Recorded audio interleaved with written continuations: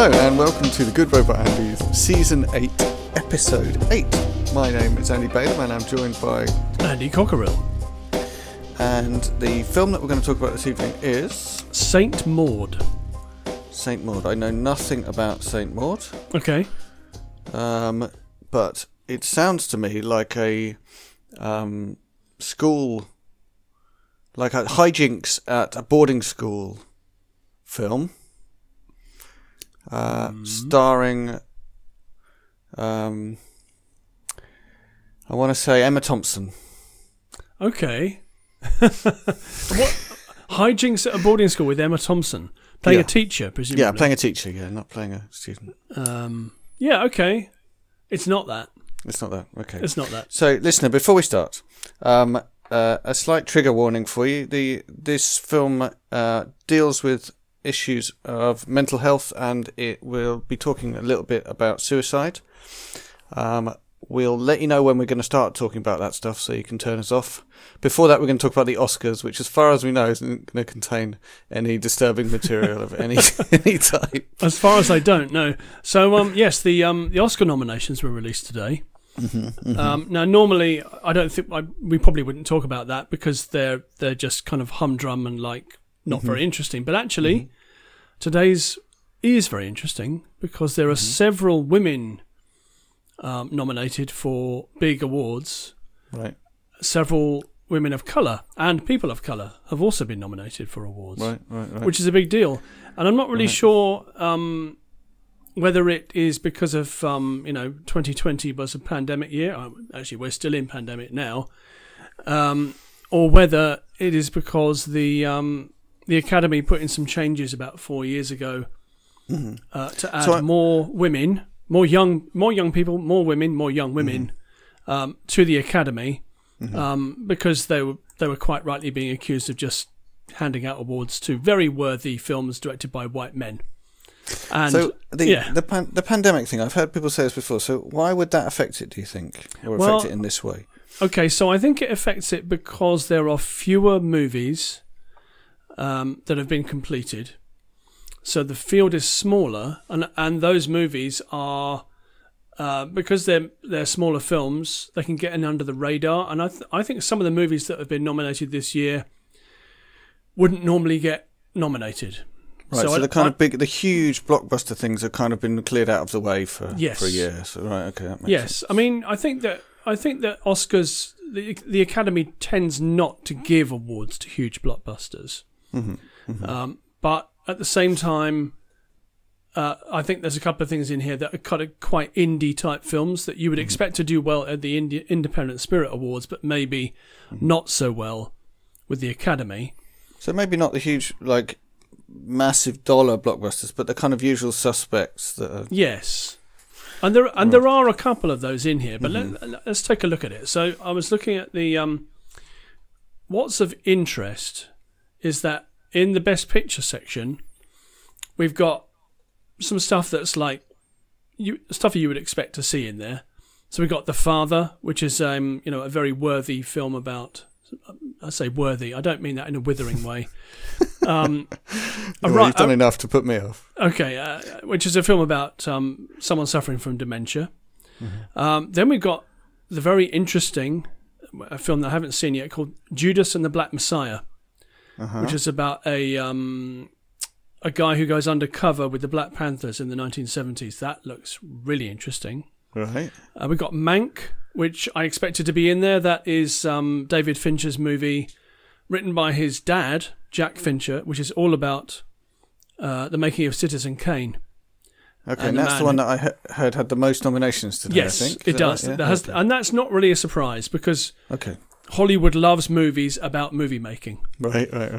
So it's not really a surprise that that's got lots of nominations.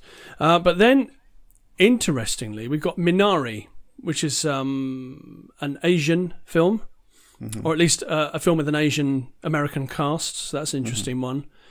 A film that isn't Crazy Rich Asians. We got Nomadland, which I'm not actually that surprised is in there. That's Frances McDormand starring. She's one of the producers of that as well. So that's.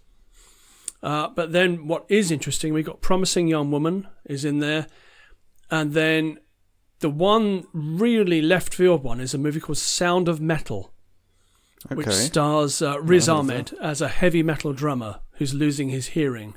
Okay. And that's one that I just... that's what I'm talking about, pandemic year. If it wasn't the year that we've had, I don't think that would even be in there. Right. That's my feeling on it anyway. It just wouldn't even be in there. And finally... go on. Finally, we got The Trial of the Chicago 7, which I'm not that surprised about. It's a very good movie, but it's it's a straightforward courtroom drama. Really. Oscar winner style. Yeah, definitely. Written and directed by Aaron.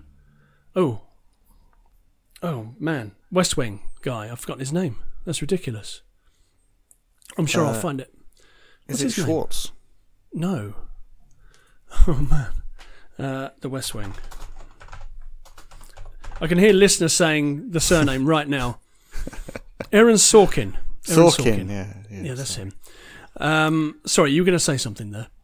Yeah, so I was going to say, do you think the age of social media and things going a bit viral has finally reached the Oscar judging? Like something like the heavy metal drummer thing. Could it be that like word got around in a way that it does in the modern social media world? Yes, I think so. It didn't used to happen. I think that's definitely a factor. I think the decision by the Academy to try and modernise their voting pool of people means that you have more younger people in there who use social media. So yes, I think that is definitely a factor. Yeah.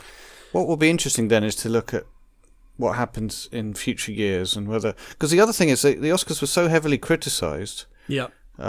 It could be that people are just reacting to that and that they'll swing back to their defaults. Yeah, it's possible. The other thing is that audiences are declining.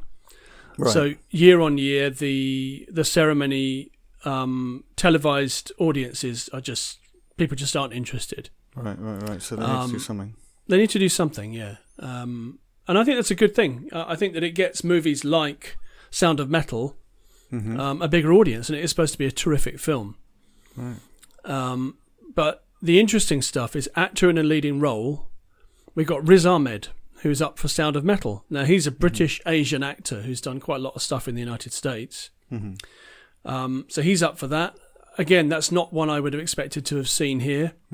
One that I'm not that surprised about is Chadwick Boseman, who's nominated for Ma Rainey's Black Bottom, which is a jazz movie. Now, he sadly died last year. He had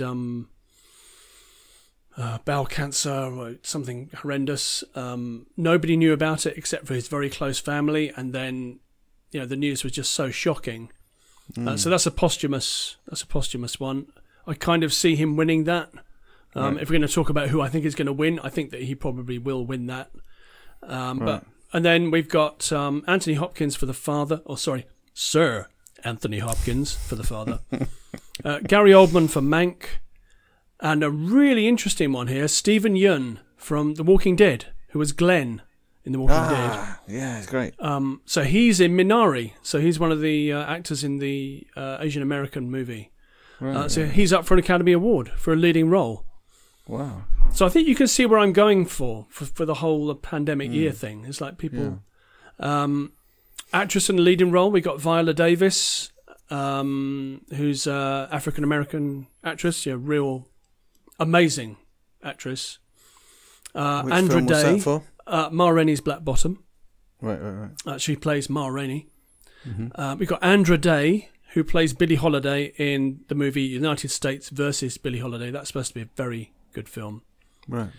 And then we got Vanessa Kirby, Pieces of a Woman, Frances McDormand for Nomadland, and Kerry Mulligan for Promising Young Woman. So I'd say the last three, with the exception of Vanessa Kirby, the last two are people that you would probably expect to see in any given year, really.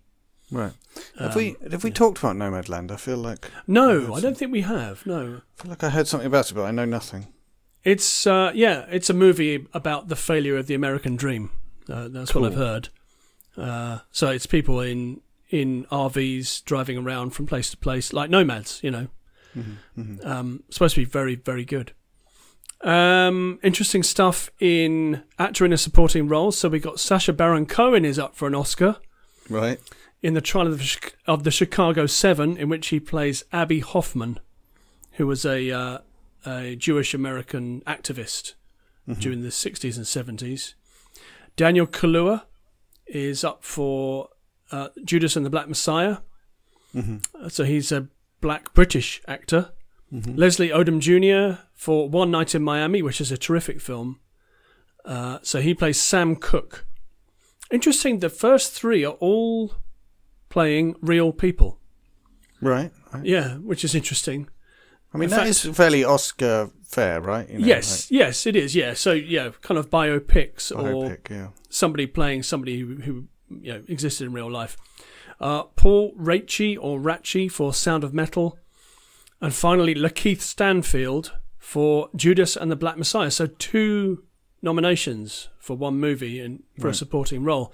Unusual, not unheard of, but it is unusual to have that.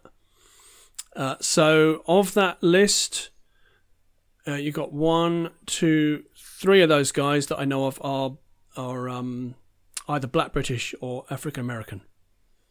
So that's pretty cool for actor in a supporting role. I mean, that's a completely different picture from even last year, right? Yes, absolutely. I mean, you would struggle, I think, normally to find even one person of colour in either acting or supporting nominations. But now it's heavily skewed the other way, which I think is great.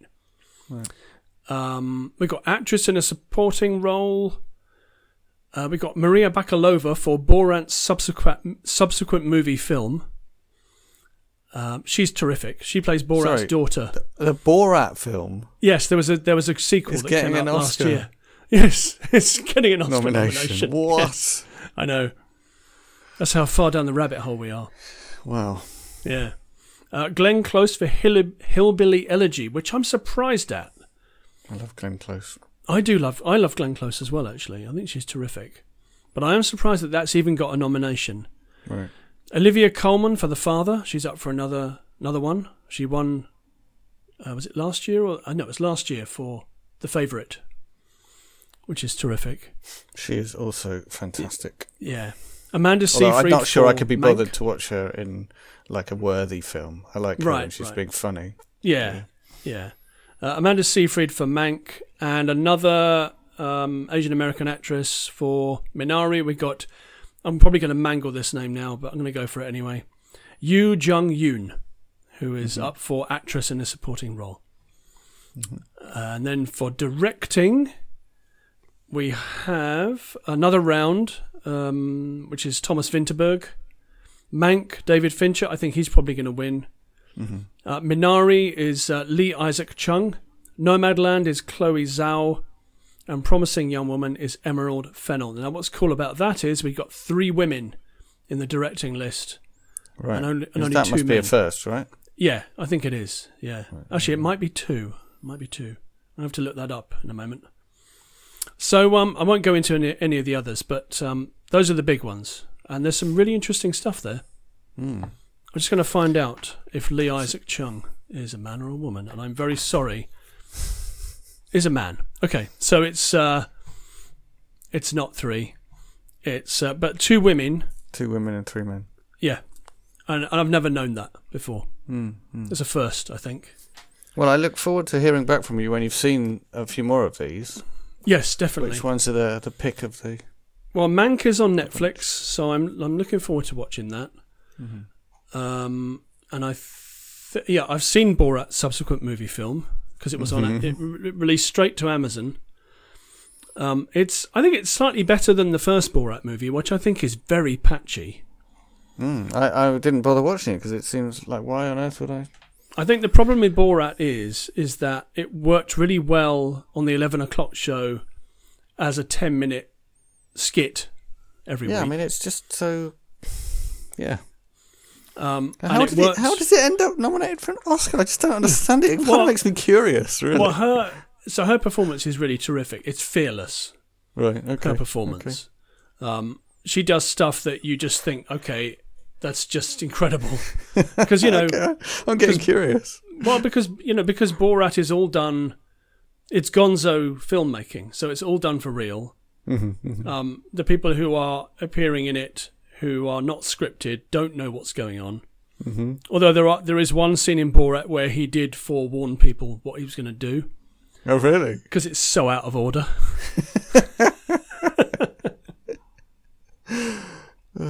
Okay. So yeah, I mean the scene with Rudy Giuliani in Borat's subsequent movie film is incredible. Okay. Although subsequent to that, when there was the Giuliani thing with his hair melting off his head, and the press conference they did that was sandwiched between a sex shop and some other establishment, Sacha Baron Cohen said, "I don't actually feel that proud that I managed to put one over on him now." Which I thought was a cool thing to say. So yeah, the ceremony is later this year, so it's not. Okay. I don't think it's happening until April. Right. I guess, are they hoping they'll be able to have people there, or? I think they are hoping. Yeah. Seems unlikely, though, doesn't it? I think it does seem very unlikely. Yes. But yeah, it's happening in April. I don't know if anybody's hosting this year. Last year they didn't even have a host. Really? No, so they just had people presenting awards. Right. I see. Yeah. But I like a host. You know, it's cool. Oh, it's so stressful. I can't watch things like that because, like, best case scenario, they say they make jokes that make everyone uncomfortable. Yes. Worst case scenario, it's like, someone falls over or. Yeah. I just no. Ugh. Yeah. Too stressful. Well, there's the movie A Star Is Born with Bradley Cooper and Lady Gaga, where the movie is all about his star is starting to decline, and she's on the way up, and he kind of takes her under his wing and sort of helps her out. But there's a scene in that when she is accepting an award, and he steps up to the stage as well, but he's completely drunk, and he then wets himself on the stage, and it's just you just want to crawl into a hole, and it's very well played. It's like, okay, your life is definitely on a downturn now. I can see that kind of thing. Yeah. Oh, there we go. It sounds awful. Yeah. No, it's a good movie, Star Is Born. I highly recommend it. Even if you don't think it's the kind of thing you would watch, and I think it's probably not the kind of thing that you think you, as Andy Balaam, would watch, I still think that you would enjoy it. I am him. It's very well played. Thanks. Yeah. I mean, I like Lady Gaga. Yeah, she's cool. She's a very cool person. I wouldn't listen to her music. But you like her as a music person. From the 1980s. Or the 1990s, maybe. Yeah, probably. New metal. More than 1990s, I guess. Yeah. Oh, I also listen to music that sounds like it was made in the 1990s. Right, yes. What, new metal? Or rock rap? Rap rock. Do you remember when... I've forgotten their name. Who were the metal band that did a collaboration with... Anthrax. Anthrax, yeah, everyone was scandalised. Public Enemy. Yeah. Yeah, they did a version of Bring the Noise. It's okay. Yeah, it's all right. It's not as good as the original, but it's okay. But yeah, it was scandalous, wasn't it? It was like, what are you doing? Yeah. Have you? And then I thought, well, have you never heard of Faith No More? Or, you never heard of like metal that's not really metal? It's sort of a synergy of metal and other things. No, I remember really vividly. I was in a classroom at school with my friend. Yeah. Talking about this band or this musician who were making this music that was a bit metal, but we were worried because it was a bit what we called techno. Ah, okay. But basically it was electronic music, but it was like metal that was made with electronic, or kind of industrial. And I remember saying, isn't it a bit techno? I remember my friend turning to me really sincerely and saying, if this is techno, then I like techno. Nice. I was like, whoa. That's quite profound, isn't it? That is mind-blowing. That's quite profound. And who was that? Was that Trent Reznor? That was Trent Reznor of Nine Inch Nails, one of my all-time favourite musicians. But it took a mental leap for me to accept genre stretching to that extent. Right. Okay. Yeah. Yeah, he was very... Well, that band was very groundbreaking. Yeah. Yeah, I love it. Yeah. Although his really early stuff's a bit whiny. Right. Yeah. I'm not really familiar with their stuff at all. Right. I should probably get into it, actually. But I was too busy listening to The Cure today. Music from the 1980s. Yeah. That's allowable. It's doable. You'll allow it. Should we crack on with the film? Yeah, we have let's do it. another trigger warning before we begin? Yeah. Okay. Come on then. You do it. I'll do the trigger warning. Okay, so folks, the movie we're talking about is called Saint Maud, and it does contain talk of mental health issues. More importantly, or as importantly, we'll be talking briefly about suicide. So if those things are troubling to you, which they might be, then I say skip it. And actually, we can probably put in the notes for the podcast. We can put at what point you can skip forward to, so you can hear us rambling at the end. Yeah, because you do not want to miss that bit at the end, rambling at the end, where we don't really talk about anything and it kind of fizzles out. But people might like that. At some point, we stop. Our listener might like that. Yeah, well, thanks for making that piece of work for me, Andy. Okay, that's no problem at all. I'm here to help. Here to help. Yeah. So, Saint Maud. So, Saint Maud is a 2019 British psychological horror film. We're back on horror again, folks. Written and directed by Rose Glass in her feature directorial debut. Do we know her from anything else? No, I don't. No. Right. So the story follows hospice nurse Maud, portrayed by Morfydd Clark, a recent convert to Roman Catholicism, who becomes obsessed with a former dancer in her care, played by Jennifer L., believing she must save her soul. Right. It's a very simple setup. And it had its world premiere at the Toronto International Film Festival, or TIFF as it's known, on the 8th of September 2019, was released in the UK on the 9th of October 2020 by Studio Canal UK. So, yeah, a long time there. Right. The film received... For pandemic reasons. Yes, I think definitely pandemic reasons, yeah. The film received critical acclaim, who praised the direction, atmosphere, performances and score. So this is a bit of a treat, I think. Really? Yeah, it's a bit good. So we the opening of the film is we see Maud, although she's actually known as Katie at this time, who fails to save the life of a patient in her care, despite attempting CPR. And we see this all through flashback.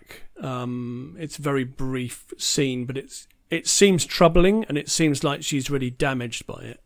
Right. Mentally. So time passes, and Katie, now referring to herself as Maud, has become a devout Roman Catholic and is working as a private palliative care nurse in an unnamed English seaside town. For people who don't know, palliative care means that it's end-of-life care, basically. It's people who have terminal diseases, so she's there to help them with their quality of life, really. The unnamed English seaside town is an interesting one because it's kind of a background character all of its own.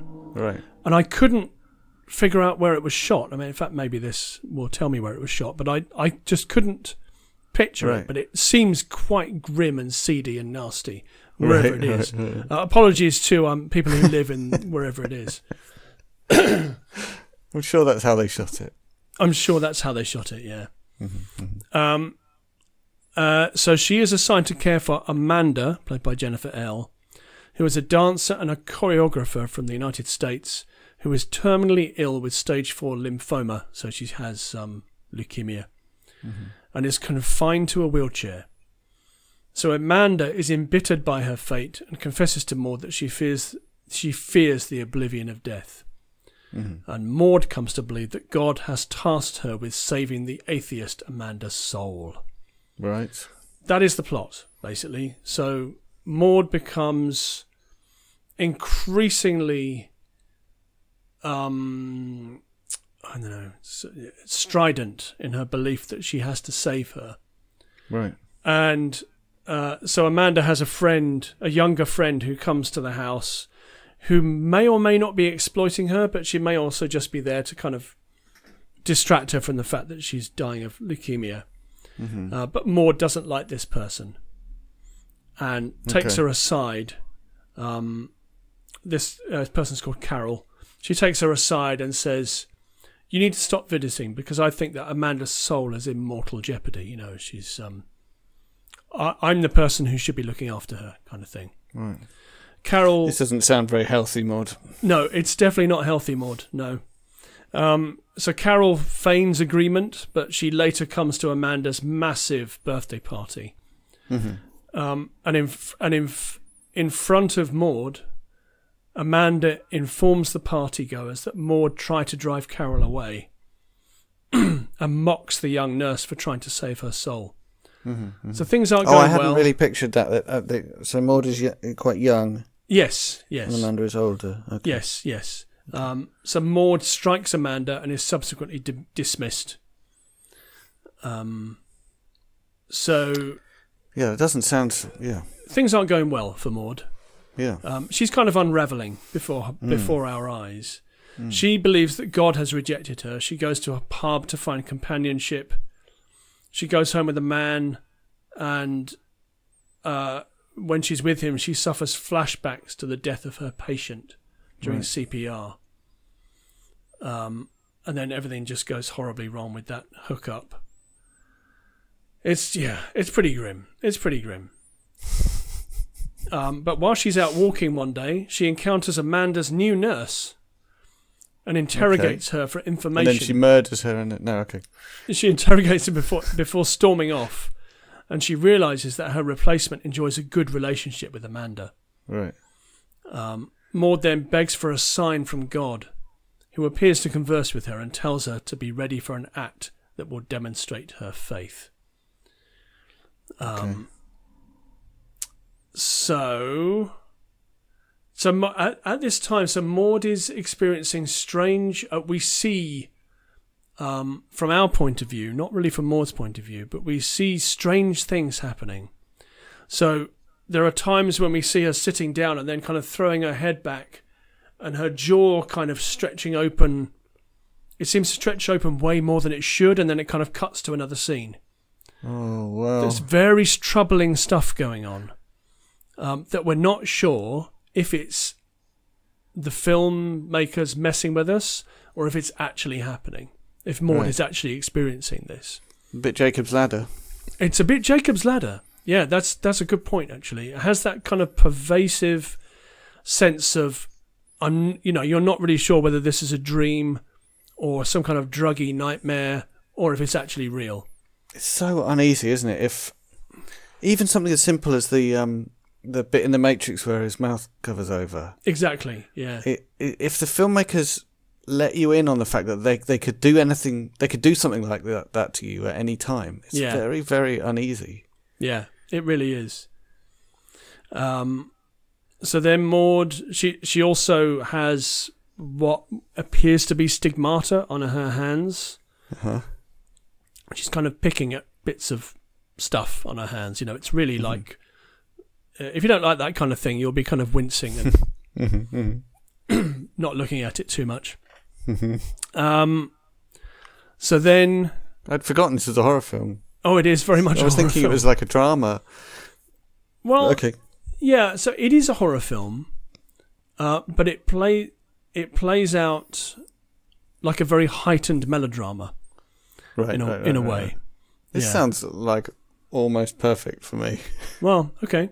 So she then interprets a rolling cloud formation as a sign from God, and then blesses her friend Joy, who's come to visit her, who then leaves for work. So this person, Joy, is a person that Maud used to work with years ago. Oh, actually, at the hospital where she lost the patient.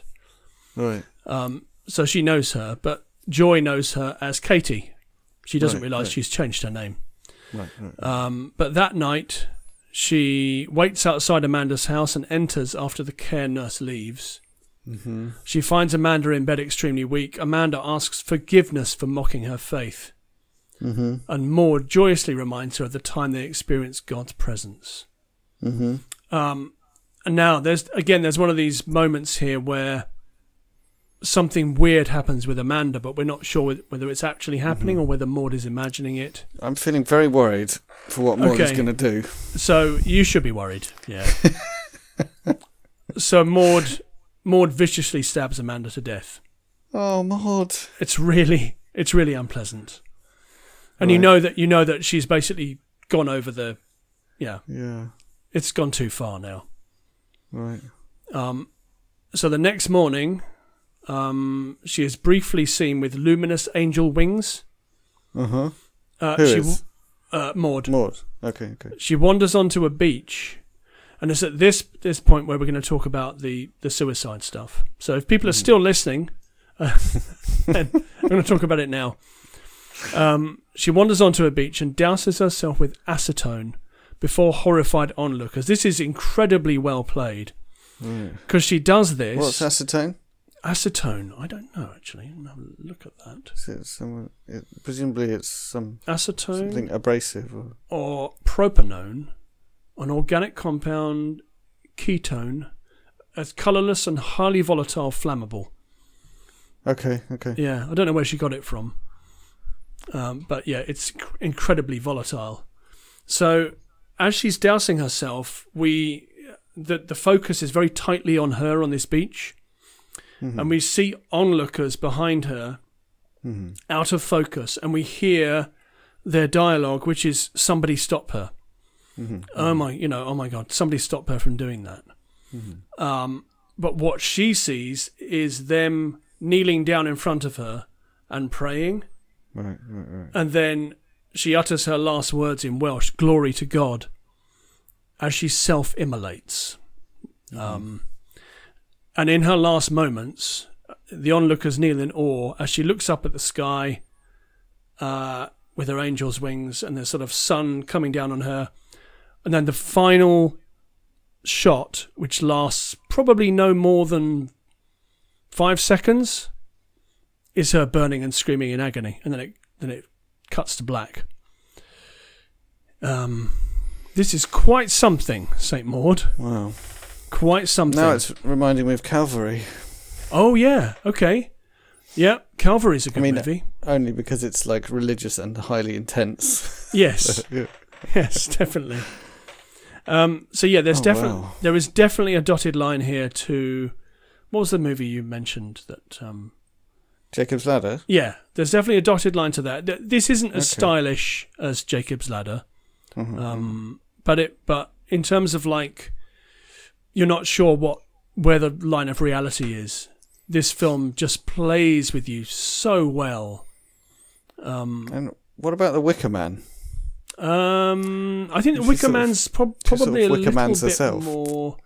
Yes, she does Wicker Man herself. Yes, and that final scene, and the thing is, I heard them talking about this on Kermode and Mayo. Right. In which they said, and that final scene, and they said, oh yeah, that final scene. I was thinking, okay, what are they talking about, that final scene? Now I've seen the movie.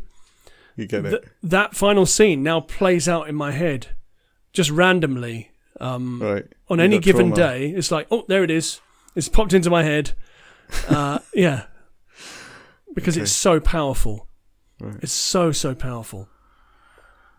Wow. It's really impressive. As a directorial debut, it looks like somebody who's been directing for years and years and putting this stuff together. It's incredibly accomplished. Right. Really, really good.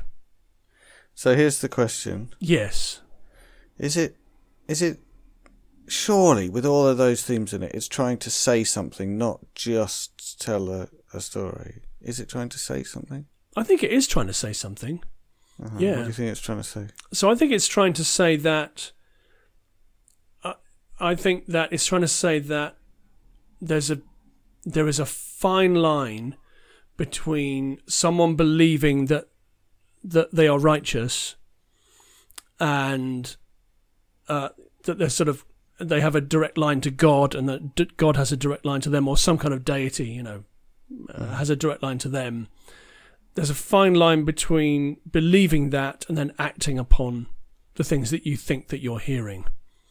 So you think it's trying to say God is not telling you to viciously stab someone to death? I think that's a fair point, yes. I think that's a fair... But Maud, in, seeking to atone for stuff that's happened before, has basically gone down the most rabbity of rabbit holes. And is... I think even before she starts working at this house, she's already down that path, which is really interesting. It is a study of someone with very profound mental health issues, and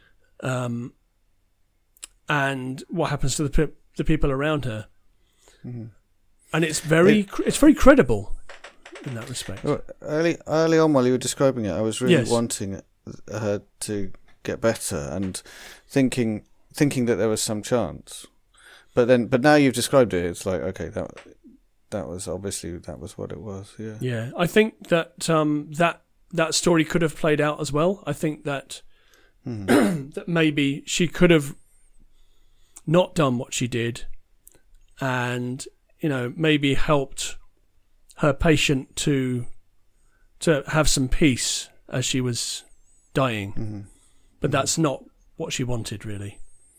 We've been talking in my other podcast a fair bit about the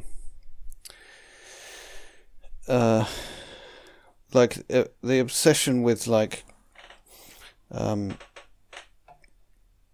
trying to get someone into this kind of heaven place. Yes. To the point of not caring about the person now. Yeah. And trying to kind of talk or understand ourselves that it's, I think, like the real work of sort of bringing heaven into the world is more about the being nice to someone than to sort of trying to convince them of an abstract idea. Yes. Type thing. Oh, absolutely. Yeah. So, yeah. I mean, I if I subscribe to any kind of religious idea, it's that the idea of Buddhism is that everything's here and now. Right. And that there is no... I mean, the whole thing about reincarnation that was kind of tacked on later, but, Buddha's whole message was, this is your life right now. Right. And you make of this what you will, because there won't be another one. Which I think is, for me personally, is absolutely bang on. Really. I mean, yeah, it's interesting because I don't think it was the only thing Jesus said, but Jesus did say a load of stuff about how it's right now, and his big thing was the kingdom of God is here.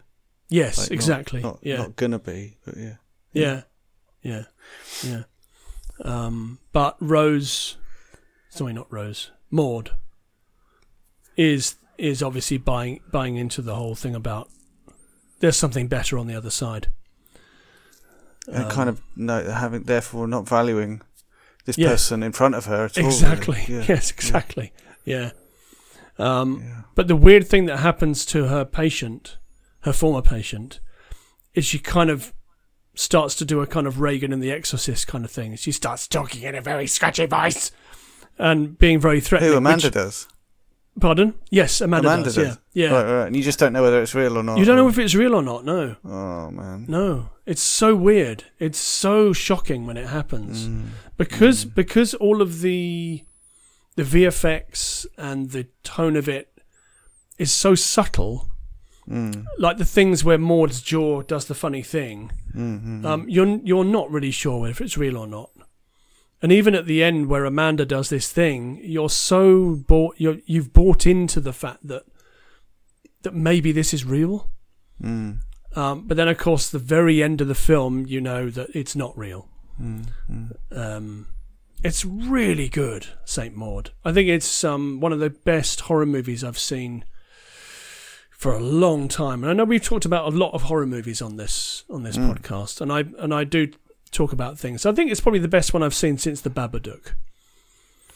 It sounds. I mean, it sounds like if I could summon up the courage. Yes. It sounds like I would find it profoundly moving. Yeah, it's very powerful. I mean, it left me numb at the end. I just what have I just watched? The other good thing is it's short. 89 minutes. 83 minutes. 83 minutes. Right. So it can leave you traumatised pretty quickly. Pretty quickly. So, do you want some reception? Do you want some... Go on then. Okay, so on Rotten Tomatoes it says a brilliantly unsettling blend of body horror and psychological thriller. It marks an impressive debut for writer-director Rose Glass. Director Danny Boyle describes Saint Maud as a genuinely unsettling and intriguing film, striking, affecting and mordantly funny at times. Its confidence evokes the ecstasy of films like Carrie, The Exorcist and Jonathan Glazer's Under the Skin, all movies that we've talked about on this podcast. Yeah, I don't like Carrie. I know. I like the others. But actually, Under the Skin. It's interesting that he mentioned Under the Skin because there is definitely, not an influence, but they are definitely very unsettling movies. Right, I see. Yeah. I don't think there's much of The Exorcist in this, apart from like the body horror stuff and the religious overtones. But Under the Skin is definitely a touchstone. Yeah. Right. Film critic Mark Kermode listed it as his favourite film of 2020, calling it an electrifying debut. Wow. Yeah, it really is. I mean, he likes his religious stuff as well. So he likes his horror. A lot of buttons for him. Yeah, for him, yeah, it's hitting the religion and the horror. Yeah. Right on the nose. Yeah. Exactly. So, if you can handle this kind of thing, it's really worth. It really is worth it. It's such a rewarding. You know, if you want a film that's going to push you and challenge you, this is that film. I'm definitely convinced. Like, cool. Quite often I leave this podcast thinking, oh, I should probably watch that, but yeah, this time I think, like I say, if I'm feeling brave enough, I would really like to watch it. I think it's been a while since I've been so enthused about a movie. Right. I mean, obviously I talk about films a lot on this pod, and but this has really got under my skin. This one. Right. Yeah. So that is Saint Maud. Saint Maud. Yeah. Well, if I do manage to watch it, I'll report back. Fantastic. Okay. Cool. Been watching anything else? Yes. So last night we watched a movie on Amazon Prime called I Care a Lot, which is not a cover version of We Care a Lot by Faith No More. Faith No More getting two mentions. Two mentions on one podcast, yeah. This is a movie with Rosamund Pike and Peter Dinklage, in which Rosamund Pike plays a professional... Where do I know her from? Gone Girl and many other things. Okay, yeah. Really, the name seems really familiar. But okay. Yeah, she's a great performer. So she plays a professional guardian. So in the United States, there are these like people who can set themselves up as a guardian of someone who's in a care home who doesn't have any dependents. Okay. Or maybe they do have dependents, but those dependents aren't actually doing anything for them. But her whole business is finding people who are somewhat vulnerable, but incredibly loaded financially, setting herself up as a guardian and then basically asset stripping their estate. Nice. It's really grim, but she finds the wrong person to do this to. I won't go into anything like that. I don't want to spoil it, actually. But it was one of those things where I was saying to my wife as we were watching it, I really hope these people get their comeuppance, because at the moment it doesn't seem like they're going to. Remind me again what the name was? I Care a Lot. I Care a Lot. Yeah, very good. Watched that last night. Yeah. Oh, and the other night we watched on Netflix a movie called Moxie, which was written and directed by Amy Poehler from Parks and Recreation. Parks and Rec, yeah. That's excellent. So that's about so Amy Poehler plays a single mum. She's got a daughter who's at high school, and this high school has issues with toxic masculinity and a principal who doesn't really care that much about these things, a female principal. And this is written, directed, and starring. Yes, yeah, she's in it as well. Right. Yeah. Okay. So the daughter then finds out that her mum was a bit of an activist during the 1970s, and decides to follow in her footsteps and set up this movement called Moxie at her school. It's really good. Yeah, very profound. So yeah, we've watched some good stuff lately. Yeah, we've been watching a bit of Community. I love Community, which is I surprisingly funny. Like when I first watched it, I was like, okay, this is light, but I can just about. It's definitely light, isn't it? Yeah. But I think it gets better. So we've just finished the first series, and by the end of the first series, I was just laughing all the way through it. I just thought it was really funny. It's fantastic, isn't it? That's available on Channel 4, which for free. Oh, yeah, that's 4, right. Yeah. It is on all 4, yeah, exactly. It's also on Netflix. Yes, it is, yeah. Community is good. I've watched the whole series. I've binged the whole thing because it's quite addictive.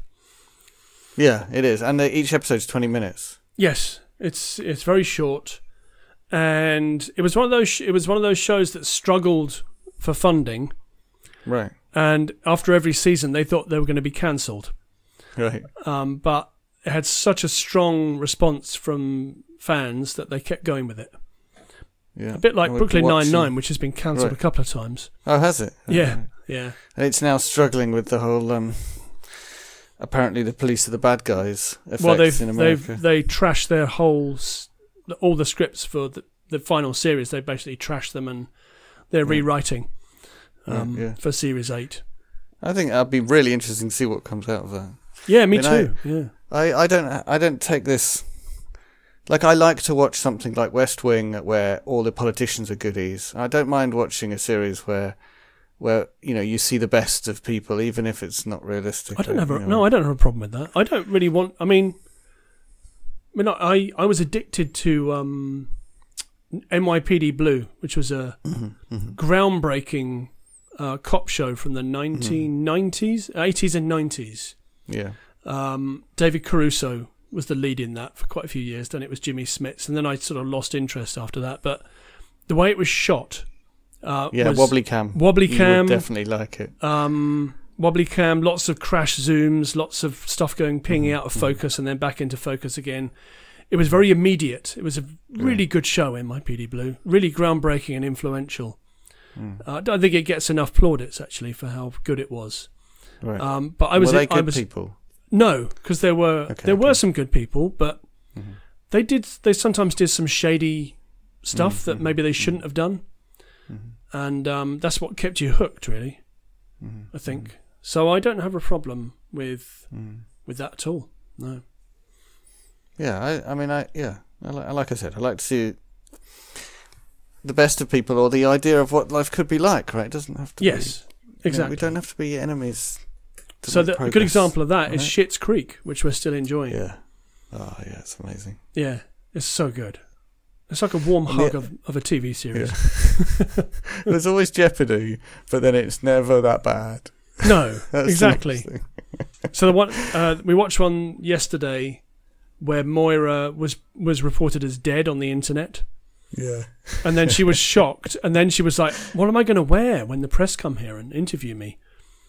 Then she takes so long to find something that they leave. They move on to the next big story, which is the fact that a kitten has died. A kitten that was the best friend of a giraffe that died when the giraffe stepped on it, which I just think is such a sad story. And we've been catching up with Great British Bake Off. We watch that every Sunday evening. And I tell you what, I look forward to it for several days. I really have been enjoying the latest series of Great British Bake Off. I know is this I came the one to that was party last year? Very late. Yeah. Yeah, I guess it was during pandemic times. Yeah. I know everyone else liked the Great British Bake Off a long time ago, and I didn't really care. But we sit down as a whole family and watch it, and like get stressed because someone's going to drop their cake or whatever. Yeah. And then Yeah, I really enjoy it. Yeah, it's great, isn't it? That's another warm hug of a show. It's just so it's predictable in a good way. You know exactly what you're getting. There might be a bit of drama, but not too much. Yeah. Paul Hollywood might get a bit snarky, and Prue might say something a little bit dodgy. And you got Noel and George Dawes to provide some comic relief. Yeah. It's great. Yeah. I did mention on this, actually, the great pottery throwdown, which is also worth a look. Yeah, someone else mentioned that. Said it was really good. So that will also be on All 4. We can move on to that next. Yeah, that's very good. That's got a man who cries a lot, which I always like to see on TV. I'm not convinced we'll be able to get the kids to watch that. No, maybe not. No, maybe not, because you can't eat it. Yeah, well, that's a very Spinal Tap thing. Well, you can't eat pottery. That is true. It's very true. Yes. Yeah. I haven't watched a lot else though. I had this conference that I was waffling on about last time, so that went very well. Yes. It did go well. Yeah. There were good reviews on Twitter as I was checking in to see how you were doing. Good. Yeah, I think it was all right. It was weird. It was nice to see people, but not the same as actually seeing people. No, of course not. I think the talks were okay. The talks will go on YouTube, so like we said, if I get round to it, I'll put some links to them if people are interested and stuff like that. Excellent. I look forward to seeing that. I did do a lightning talk where I wrote a game. I coded a game in 5 minutes in front of a live audience. That's very impressive. And they did record it, but I'm not sure they're going to publish it. But right. Okay. That was exciting, let me tell you.